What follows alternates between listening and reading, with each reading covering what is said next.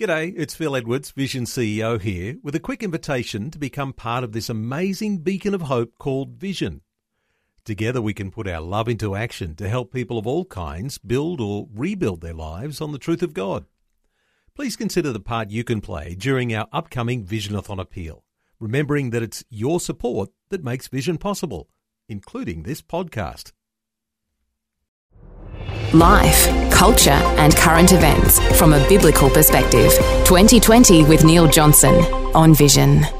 Joining me on the line, we've got a special guest today to talk about pastors and burnout, pastors and the struggles they go through. So I might need to get a bit of prayer at the end of this conversation.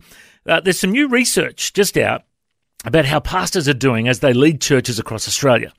Since COVID hit us, stress, anxiety and mental health issues have become prominent in our workplaces, and for pastors, churches are workplaces too.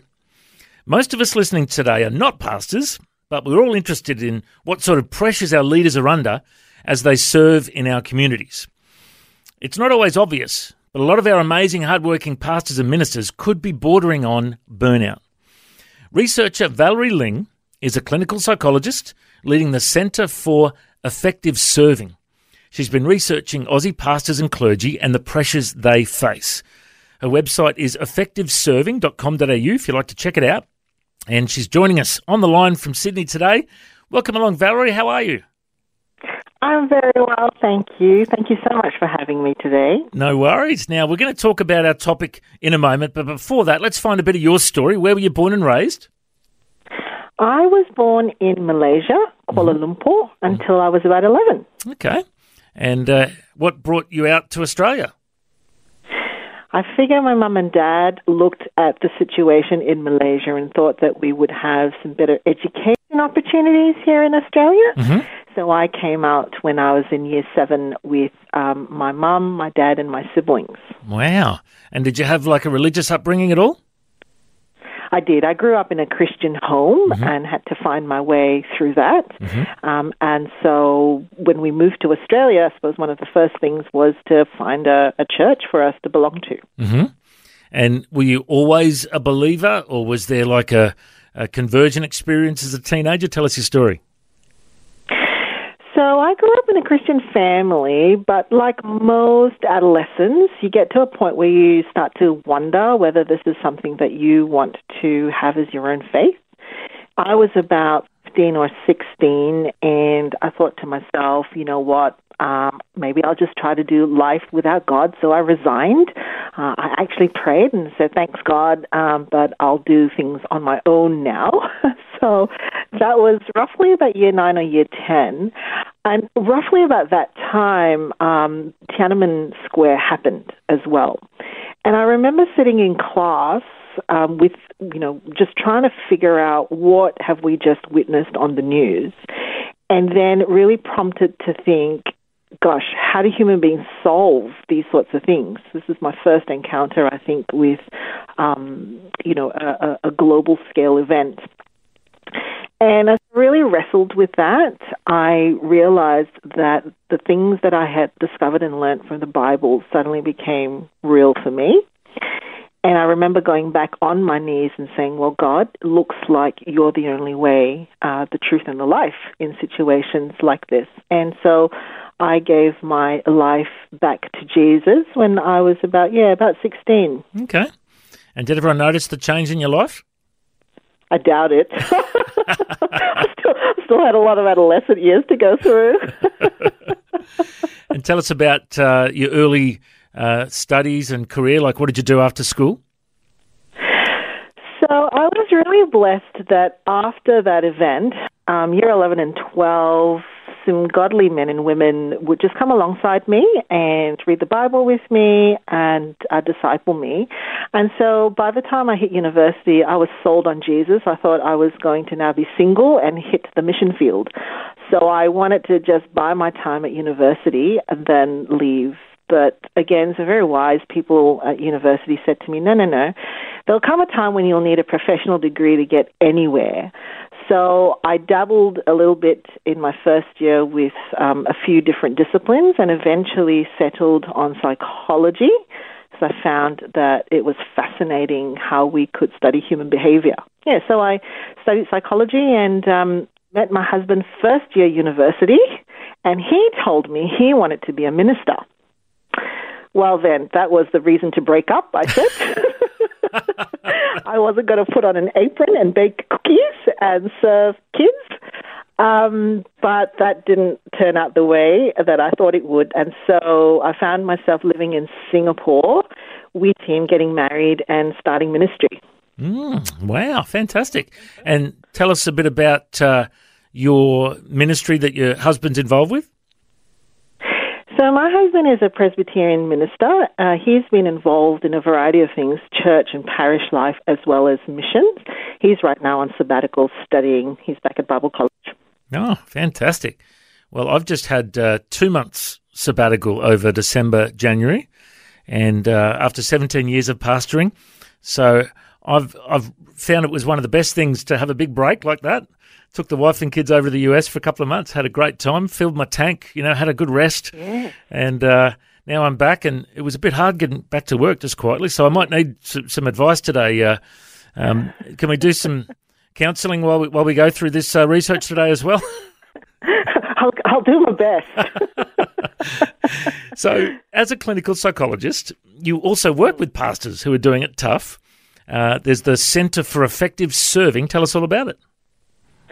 Yes, so I actually have two entities. One is called the Centre for Effective Living, and that is a Sydney-based psychology practice with about 70-80% of our clients are Christians, seeing individual psychologists for their mental health, and quite a large proportion of that are pastors and their families who come in for therapy. So that's effective living.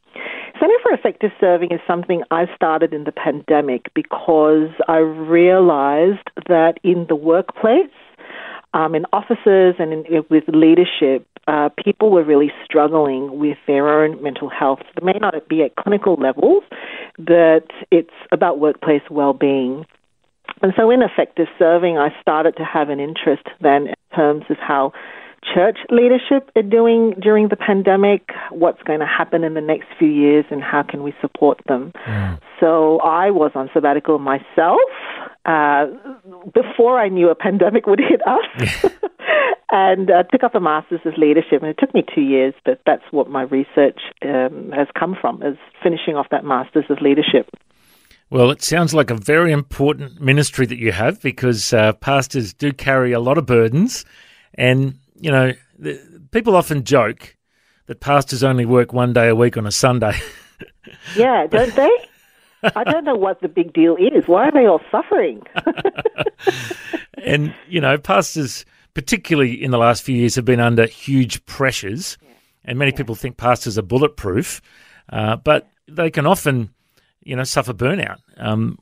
What's your research finding on that? Definitely. So we got to remember that these are the people who have stayed in ministry, because over the last 2 to 3 years, we've also had attrition. Some people have retired, but also some people have really struggled through the pandemic. So I basically polled about 200 ministers and asked a couple of questions, mainly to fulfill my leadership assignment, but also for my own curiosity and to help our organization to serve this group more effectively, and discovered that about a third had indicated they had seriously thought about leaving the ministry in the last 12 months. Okay. The top 3 reasons for leaving would have been work stress, loneliness, and concern that their family suffered in the journey. And about a third were also saying that they had engaged in counseling or therapeutic services in the last 12 months.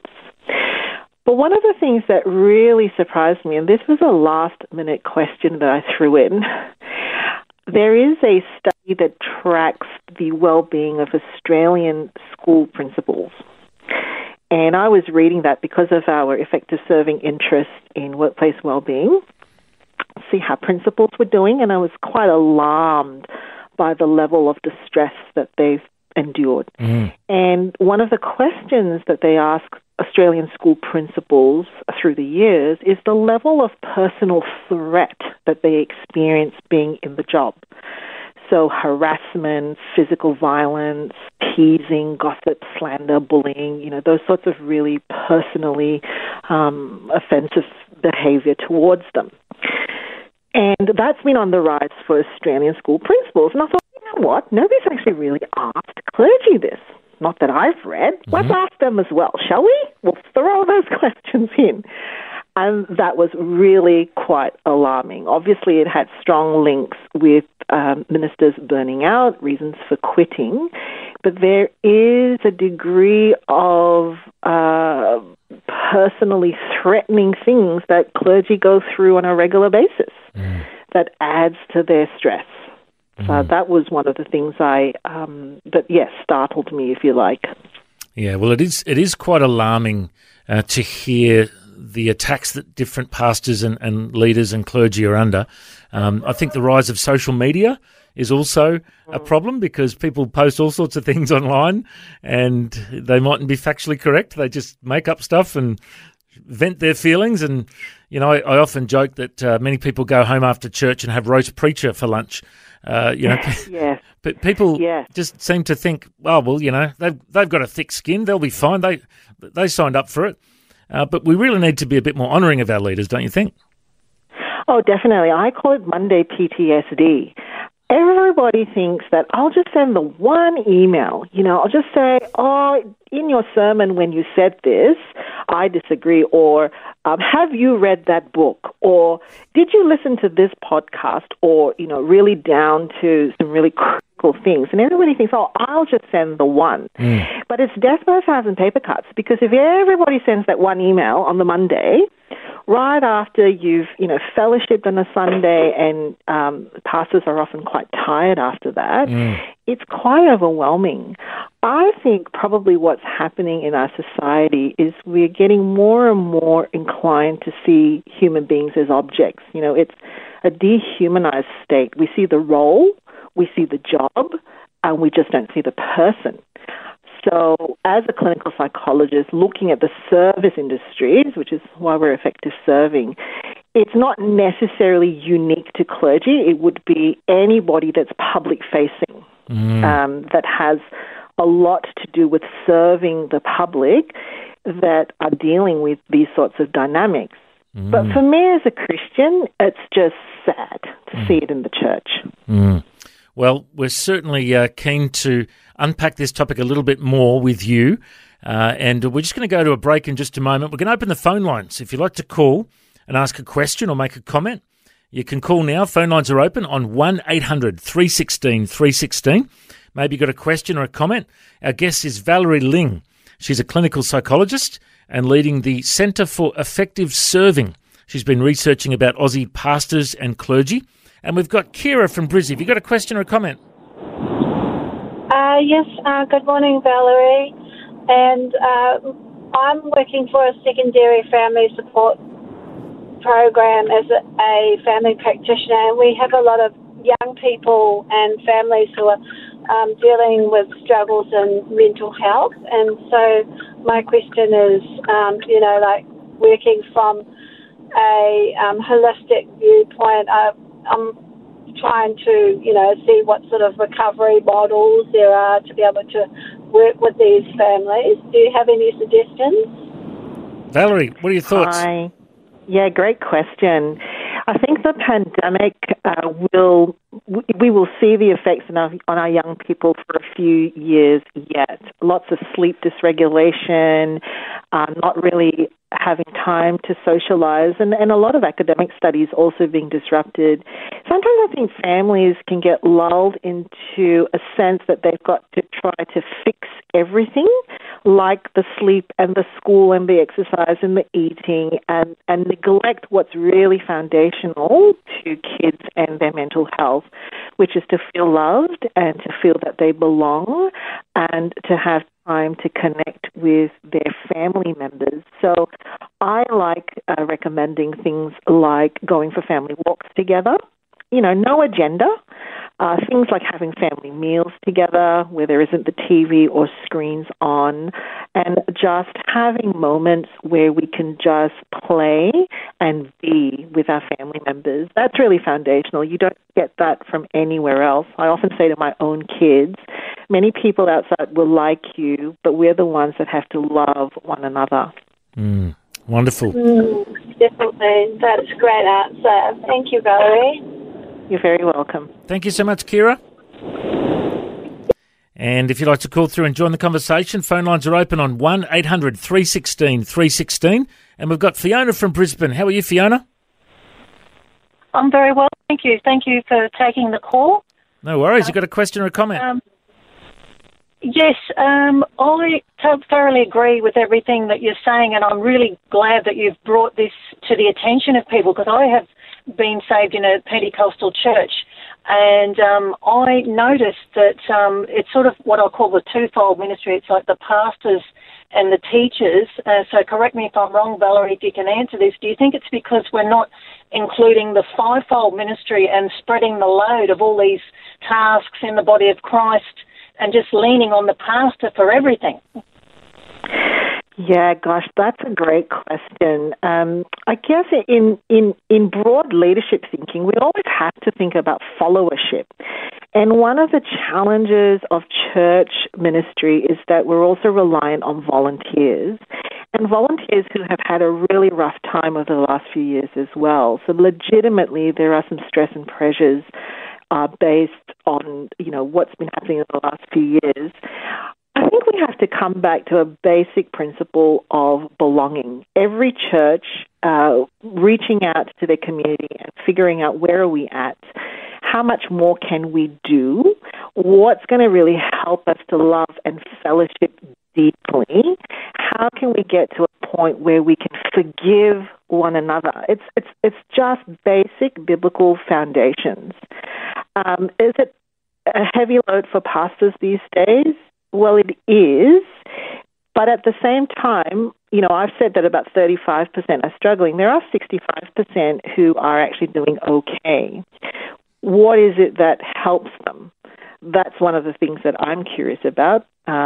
My guess is that a sense that they're not alone, that they have the flexibility to try to adapt the load on them by doing it together with their brothers and sisters in Christ. Fiona, does that answer your question? Yes, it does. I think it sort of does, but the load certainly needs to be spread. In my mind, I've got a business background, a business degree, so I'm thinking in terms of that the load needs to be spread across so that the pastors aren't overburdened with everything. Absolutely, I've found that to be the case. That we need to do church as a team. It's not just all up to the pastor or the elders. It should be a whole bunch of people bearing the load together. So very good thoughts today. Fiona, thanks for your call. Thank you. Bye. Now, Valerie, I'm curious to know a bit about your research. Tell us what kind of church denominations have you been researching? It was open to all Australian clergy, but the top three were Anglican, Presbyterian, and Baptist. They represented the majority of the 200 or so who responded. Okay, and do some pastors in any of the denominations face more pressures than others? Well, I looked at a few different things, but one category, well, two actually. So females tended to rate more burnout in my survey, and also ministers who were solo in their church had rated themselves as being higher in the burnout questions. So I'm curious about why there would be a higher rate of burnout for women. What are your thoughts on that? Well, I suspect that that's probably a general thing. Women, particularly these days, they hold on jobs, they take care of families, they're often the ones that are organizing social events and in various, serving capacities. So they have multiple giving and serving roles. And women also tend not to, through guilt or just not knowing how to take care of their own needs. So it doesn't surprise me that they would therefore come out higher on the burnout questions. Yeah. And then the second section you mentioned was that solo pastors were facing a lot of pressures. And I guess if you're in a small church and you're the only pastor, you've got to bear the burden yourself, and you really can't delegate to many people. Would you say that might be one of the reasons there? Yeah, so that was another finding I had in my survey. I really asked also how people were leading.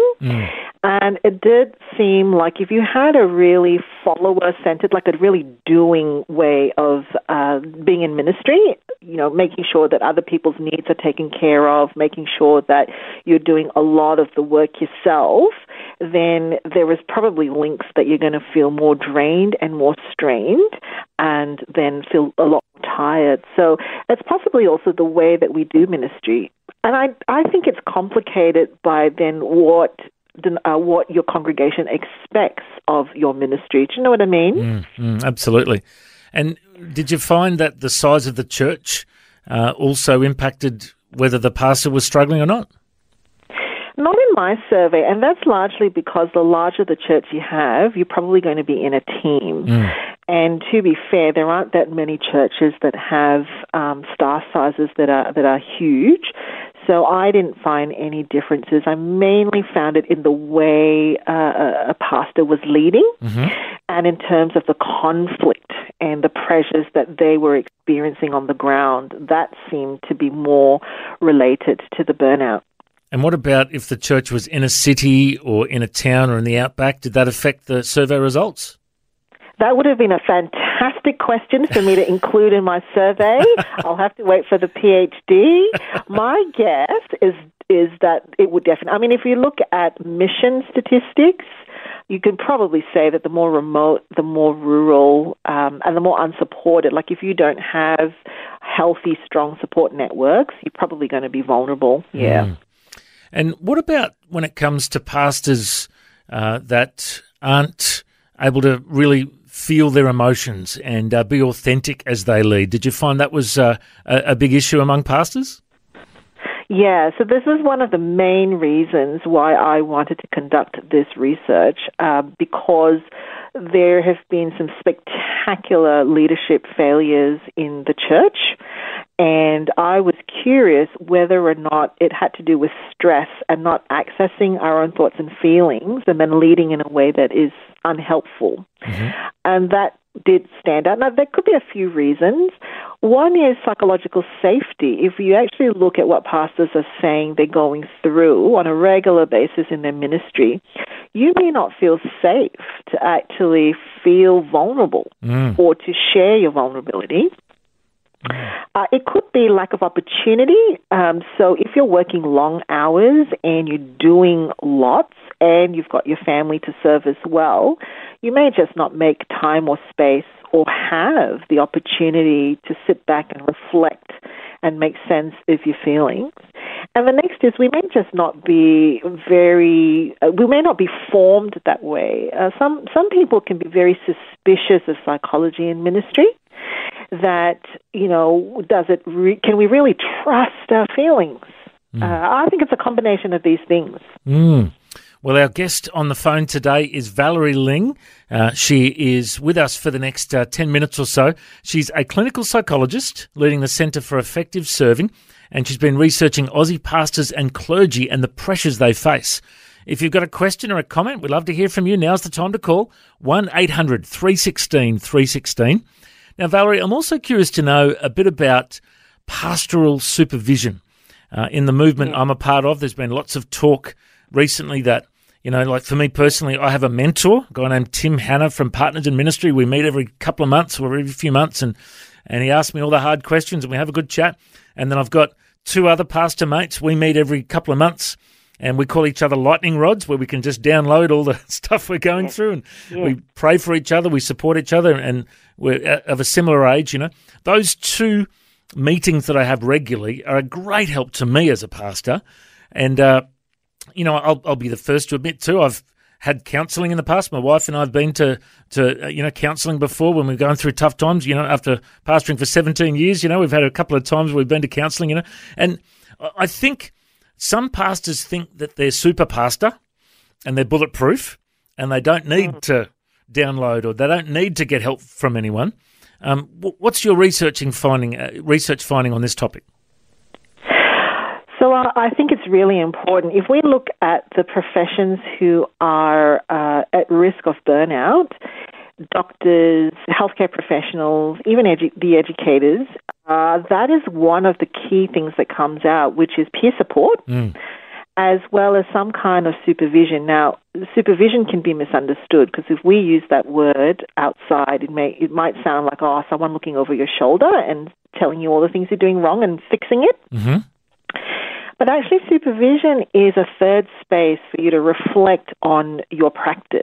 Right, it's formative in that it gives you knowledge and skills from someone who can help you to access where your gaps might be. It's also normative. It just helps you to see what is, what's going okay in your world and what's not. And it's restorative. It's healing. It's meant for us to bring the burdens of the past week or the month to gain insight and to express how we're feeling. And I think that final function, that's really necessary when we're serving people. Because when we're in ministry or we're in a psychologist or when we're a doctor, we can't tell the people that we're serving how we feel. That would not be appropriate. So we have to have a space that we can do that so we can make sense of what we're feeling and then figure out what the next steps are. And from your research, what percentage of pastors are currently seeing psychologists? Well, about a third are actually accessing mental health services, and I don't know, I would suspect, if I had to guess, just based on our clientele, a lot of that will already be because they are in distress. Depression, anxiety, and burnt out. I don't know, anecdotally, whether very many would be accessing things like mentoring and supervision upstream. And one of the things that I'm keen to get out is even when we are meeting with peers, are we talking about the role or are we actually talking about the person? Do we ask the questions about how's your family doing? How are you doing? Or how's your heart going? How's your spiritual life doing? Or are we mainly trying to problem solve how to fix things in the church and in our job? And, I remember at Bible college many years ago when I had hair, a long time ago, I remember the pastors and the principal of the Bible college talking about the importance of having a Sabbath, the importance of having regular holidays, the importance of filling your tank because, we're constantly giving. We've got to learn to take some time. And I remember one of the stories they told was about an old wood chopper and a young wood chopper. The young wood chopper would just chop away until his axe went blunt. But the old wise wood chopper would chop a bit and then he'd stop and sharpen his axe. And then he'd chop again and then he'd stop and he'd sharpen his axe, And he said, we need to be like the old wise wood chopper. We need to stop and sharpen our axe. That's why Sabbath is important. That's why holidays are important, How important do you think that is for not just pastors, but for everyone to stop and sharpen the axe every now and then? Super crucial. And actually, talking about rest is probably the hardest thing I have to do when I'm out talking to people in ministry and even health professionals. We've lost the art for resting. A lot of times I have to start people with what I call productive rest, right? Which is, okay, you don't feel comfortable stopping and doing nothing and gazing out and just thinking nothing. So we'll start with productive rest. Productive rest is where you're busying your hands, but with something else, like in the garden or in the woodshed or, something to get people used to just letting go of the email, of the Facebook, of all the stimulus that comes in. Yeah, we've lost that. Yeah. What about surfing? Is that a good one? Can I do that? That's excellent. Yeah, good. Most okay. Excellent. All right, I'm going surfing after this. That sounds good. And do you know what, Matt? I wouldn't kid about this. I said that's part of the job. Yeah. Congregation members can actually encourage their ministers by saying, I love seeing you rest. Yeah. I love seeing you holiday. Yeah. I know that you're taking care of, the hardware and the software when you're doing that. Yeah, that's awesome. And let's talk about that because, for me as a pastor, I've been blessed many times by congregation members or other pastors that have, shouted me a meal or they've given me movie tickets or, and I actually heard of a Christian businessman recently that heard that his pastor and his son were struggling and he paid for his pastor to go on a 2-week holiday with his son just to help them in their relationship. And I thought, wow, I want that guy's number. But we need to support our pastors and not just talk the talk, but walk the walk. Sometimes we need to actually bless them to help them have a good break, don't we? Yeah, and that doesn't have to always be monetary. I think it's got to do with being interested and giving them permission. Yeah. So, when we're interested in what's happening between them and their son, when we're actually curious to know, well, what's life like for you at the moment, I can relate too. I get it. How can we encourage and be friends with you and journey with you as you journey with us? It's such a blessing to have friendship in your church. Now, we're talking a lot about pastors, but let's also ask the question, what about youth leaders? What about children's workers, elders, admin staff at churches? Are they subject to similar pressures that pastors are? I would say so. I think it can, in some ways it can be harder for this group of people because they may not always have the official ways to receive, to go to conferences or to be part of peer support groups or to have that input for them. And I think they can often go unseen. And so sometimes their work can be quite just a dumping ground as well. Do you know what I mean? All the unseen things just get dumped onto this level of people who are serving in the church, and that's not a very joyful or restful space to be in. Yeah, and we talked about productive rest before, about like doing some woodwork or some gardening, or I said surfing, I also think just doing some physical exercise is so important. Sure. I've been trying to go for runs regularly for the last few years since COVID. Actually, I go for a 3K run almost every day. My son and I go to the gym together twice a week and have a workout. My wife and I are always trying to watch our food. To eat healthy, because often you can just get takeout or drive through or whatever just to keep it easy. But you gotta, our body's a temple of the Holy Spirit. To have good mental health, you also need good physical health. They go hand in hand, don't they? Yeah, particularly because in ministry, and that includes wives and kids as well, a lot of it's emotional stress. And the way that the body copes with that is to basically hold it in our body. Right? So you can't yell at someone, so it swallows that emotion into your body and encodes it in your muscles as tension. And so the best way to release that is through movement. Now, not all of us can do, runs and things like that, but being able to go for walks or swimming, starting with really small ways to help your muscles to relax and some of that emotional stress to actually leave our body is really important. Absolutely. Well, our time is almost up, and I just wanted to say, it's been so inspiring to hear about your research and your ministry.